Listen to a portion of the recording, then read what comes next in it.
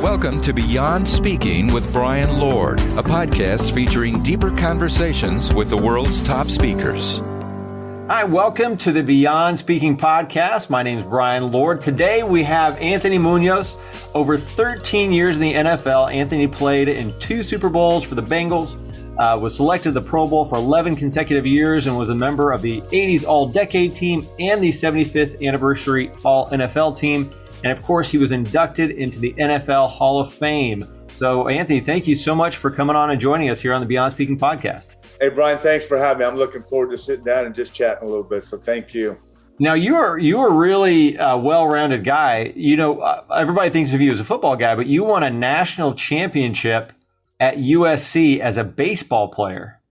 You know, that's right. It was actually the same year we won a football national championship, 1978, and then 1978 baseball. And a lot of people see me as the football player, but when I share my story, baseball is my first love. Growing up in Southern California, I have 2 older brothers. At the age of 6, 7, I had a dream to be a Major League Baseball player, and I noticed that I was given, some pretty good physical abilities in baseball, so I started competing with them. And I was set on. I was a third baseman pitcher. My dream was to have a glove with my name on it, like my hero, Brooks Robinson, to have my name on a bat. So I was on my way, man, Little League baseball, high school baseball. And when I was being recruited, even though I was being recruited for football, of course, I knew USC had a track record of letting their guys play baseball. So everybody else kind of followed up. All the other schools say, hey, you can play baseball if you come to school here and play football. And I was always a big USC fan. So that was one of the agreements we had is you attend school here at USC, you play football, and we'll let you play baseball. But, the career was cut short in baseball. I played 1 year, and it wasn't bad. 1 year playing and 1 national championship ring. So I got to experience that. And I would have loved to play more baseball at USC. An amazing coach there. In fact, the year we won the World Series, it was his 11th national championship as the coach here at USC. And so I learned a lot. So I got to, I played with some great players and got to go Omaha, Nebraska to the old Rosenblatt Stadium and win a College World Series. Yeah, that's amazing. Well, I love those stories. Which was more fun, the for football or baseball? Well, I think the celebration, probably baseball, because we won the last game and we got to charge the field. And right there, we hoisted the national championship trophy with all my teammates. And they did the presentation in front of the full stadium. Where football, we won, and then we won the Rose Bowl, and then we had to wait.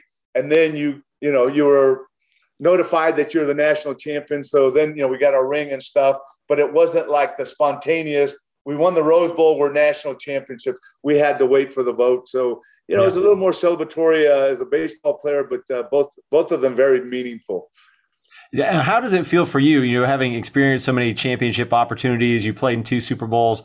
How does it feel to have the Bengals back in the Super Bowl? I tell you what, Brian, this city is in a buzz. And, I do the preseason games on TV. I've done them for like 22 years. And when I go to camp preparing for the preseason, I usually get a chance to talk to the team. And one of the things that I share with them right away is there's probably 40 guys conservatively that still live in Cincinnati that I played with. I tell the guys that are on the present day team, and I told them this year, I said, you have a lot of former players that are in Cincinnati that are your biggest fans. We want you to be successful. We experienced playoff victories, AFC championships, Super Bowls. We want you to experience that. So now they're getting to experience not only 3 playoff wins, but going to the Super Bowl. And the city, I tell people the reason we stayed here is because of the people. And it's an amazing sports town. And for me, it's fun to see the organization, the coaches, and the players' experiences. But I love it for the fans because they are just like faithful fans. They've been sticking with this team for a lot of lean years. And to have the team going to a Super Bowl, it's even more fun to be part of this community and go out. Our big saying is Who Day. I've heard a lot of that over the years I've been here. But the last 3 weeks, I don't think I've heard as many Who Days in the community, the grocery store, out eating at a restaurant, or just driving down the street. When they see it's me, they're like waving and beating their horn and Who Day. So I'm really happy for this community. It's a lot of fun. Well, we'll get to some of the questions later, but I did get some questions on social media. I said, what questions do you have? And this woman, Corey Raudebush, just her question was Who Day. So that was her, that was her one thing. That's awesome. So now you've obviously gotten to know some of the players. You've watched every game. I'm curious, does Joe Burrow remind you more of Joe Montana or Boomer Esiason? Well, I think a little of both of them. I mean, I think the way they carry themselves, Boomer was a very confident guy. I wasn't around Montana in the huddle, but I see that he was very confident. So as far as Boomer believed that he could lead the team, believed that he could bring us back. And that's what I see in Joe Burrow, man. I tell you what, the kid is cool. He's poised. Nothing rattles him. And that's what's been so impressive about watching him. He might throw a pick. The fun thing is, as the season went on, when something happened like that, you knew the next time he came out in the huddle, they were going to drive and score, and a lot of good things were going to happen. And Boomer was the same way. I can see that these guys today love Joe Burrow. They love playing for him, and he's their leader.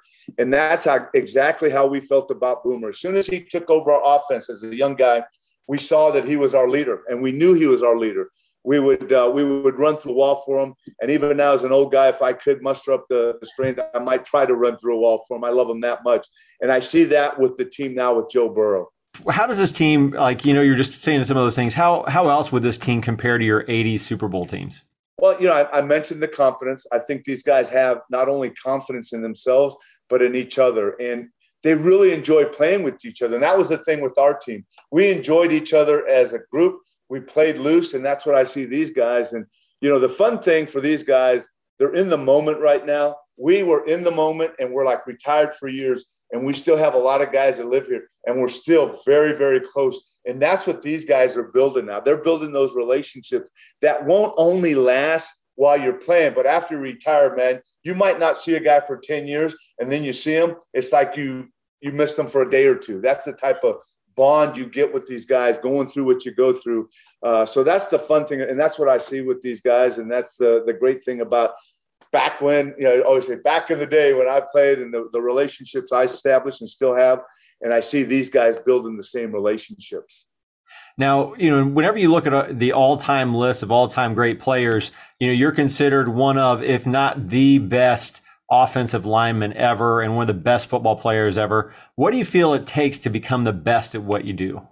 Well, I think it takes, first of all, love for what you do. I mean, I know when I loved every aspect of it. You hear guys that talk about, well, I really don't like practicing, just give me the game. I love the off-season training. For me, that was a big part. Your off-season training, getting stronger, getting in better shape, working on your fundamentals, your technique, studying as much film as possible. So the preparation, I think, is huge.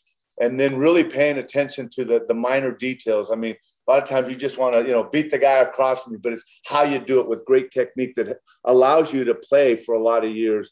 So those are the things that I was taught growing up: work ethic, responsibility, really paying attention to details.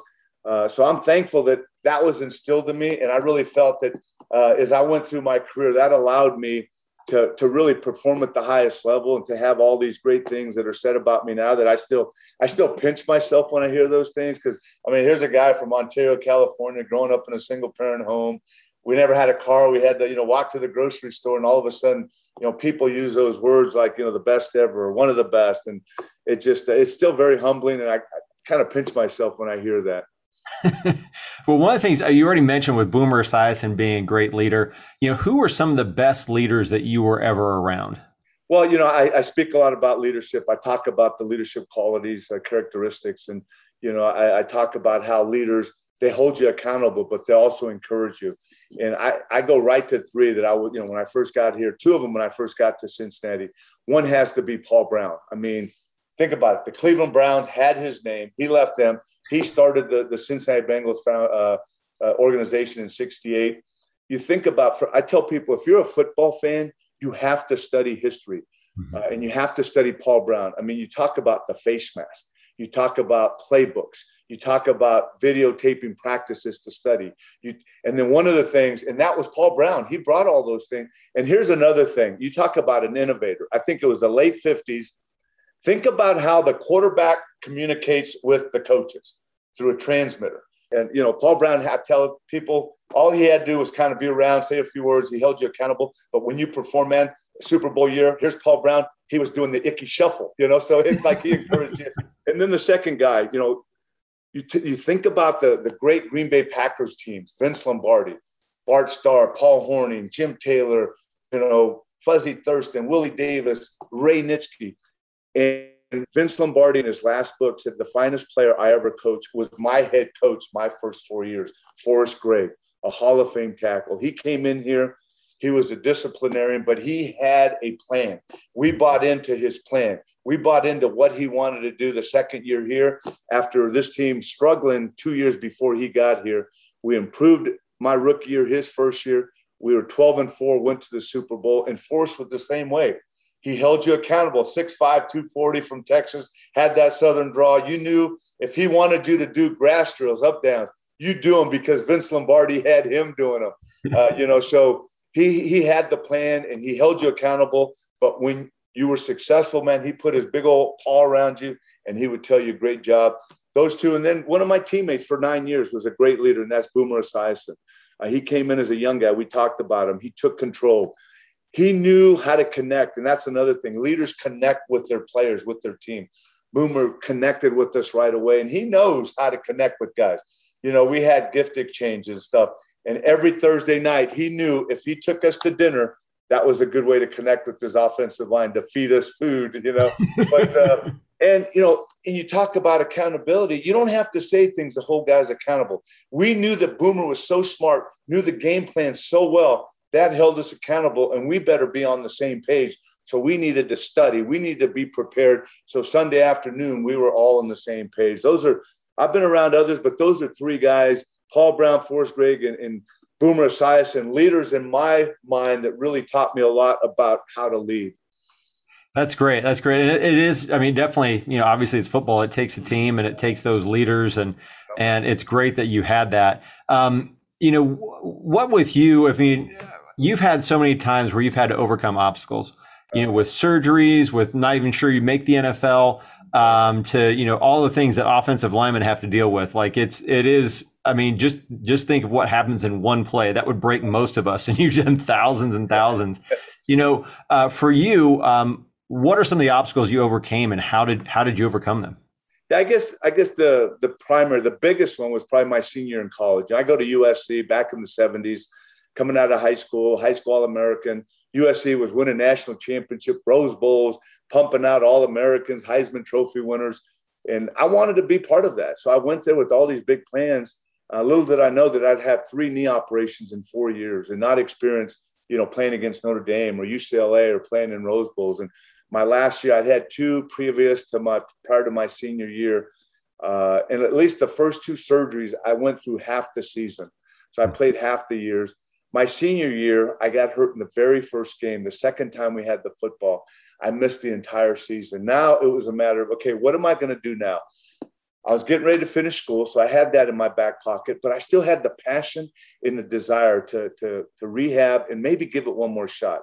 We were coming off a national championship my junior year. We were ranked number 1 my senior year when I got hurt. So now it was like, all right, my third year, let's get ready. Let's get physically ready to play maybe in 1 Rose Bowl.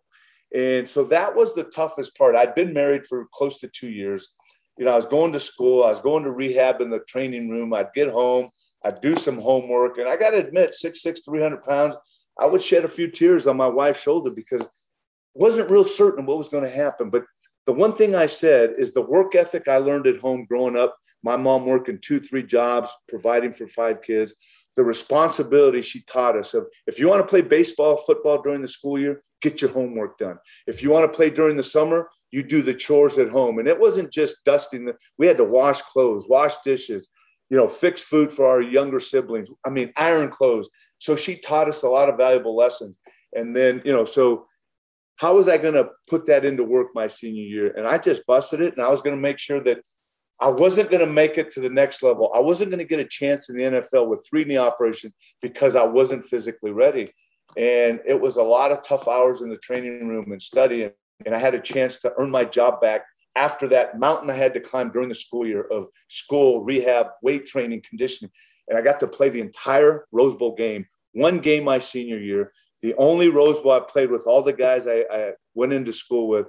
And of course, you talked about the NFL career, the rest is history.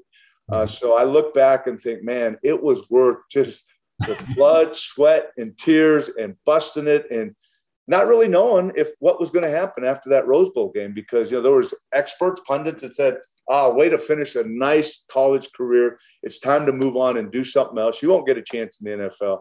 And I'm just praying. I said, Lord, it just takes one team to give me a shot. And it just happened to be the team with the third pick in the first round that took a chance on me and gave me a chance to compete.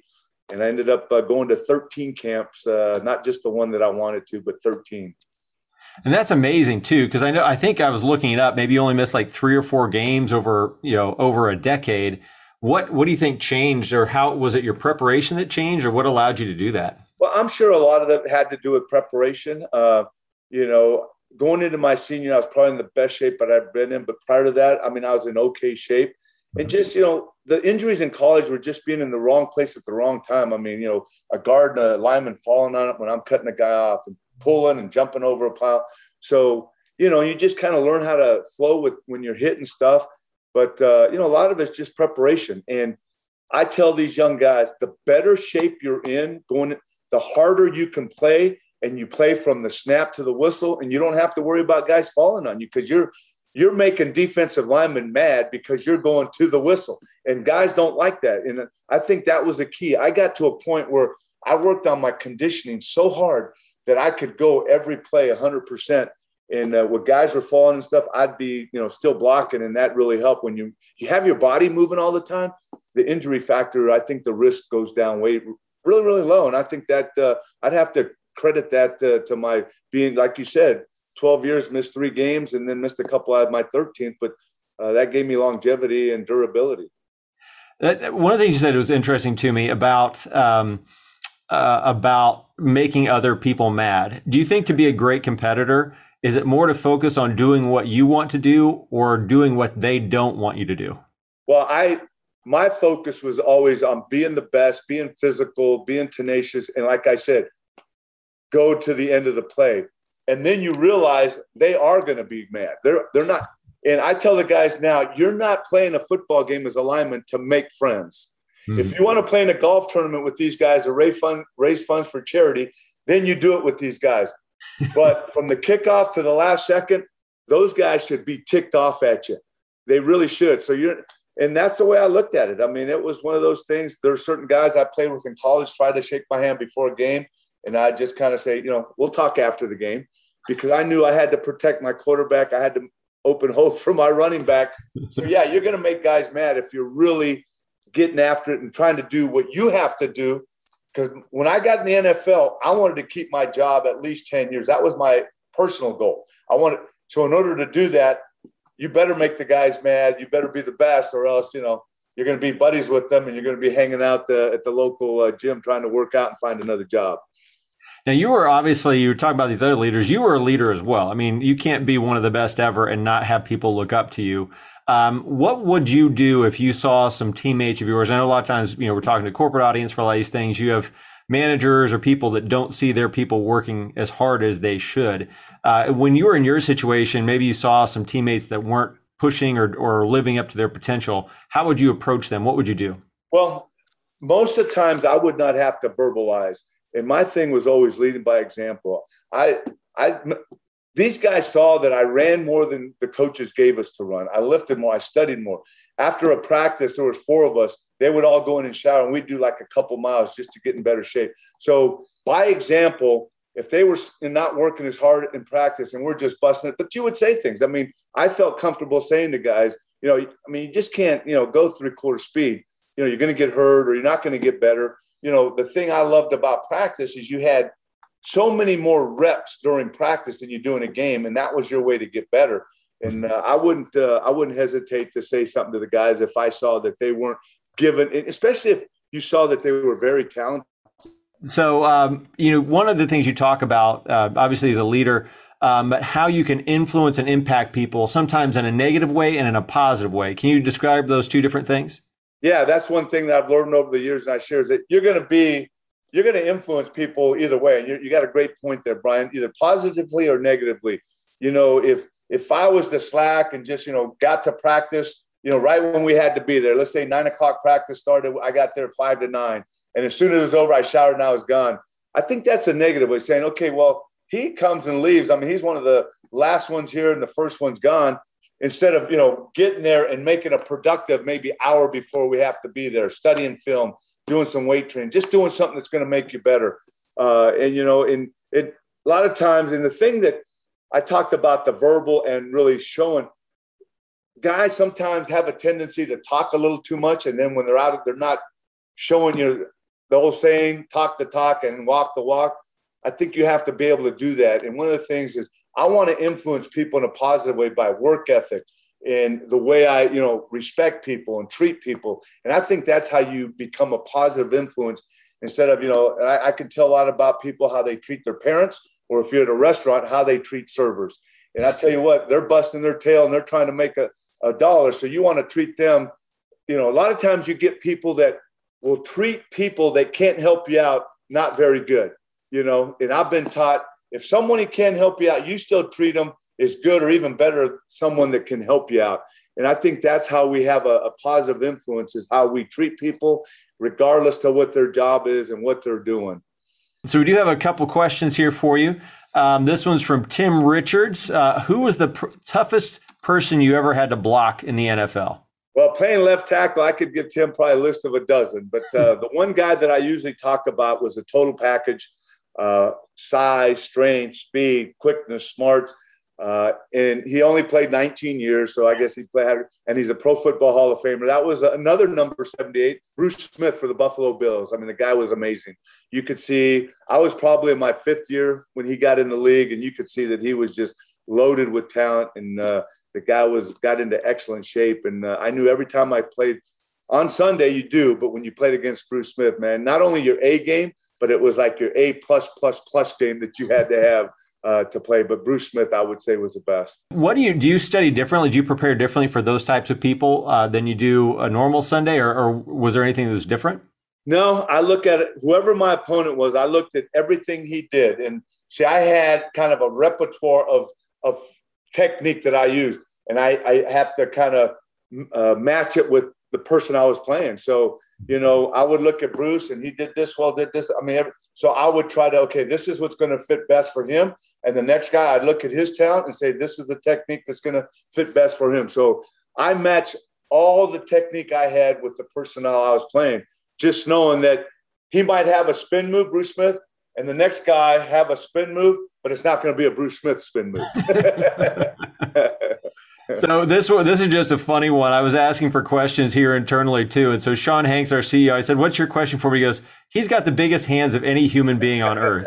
And I said, that's not a question. He goes, well, I guess you guys met at a Colts game or something one time with Frank Reich. And he goes, and Sean's 6'5". And he goes, this guy is just this massive human being. So obviously you got those gifts and everything else there.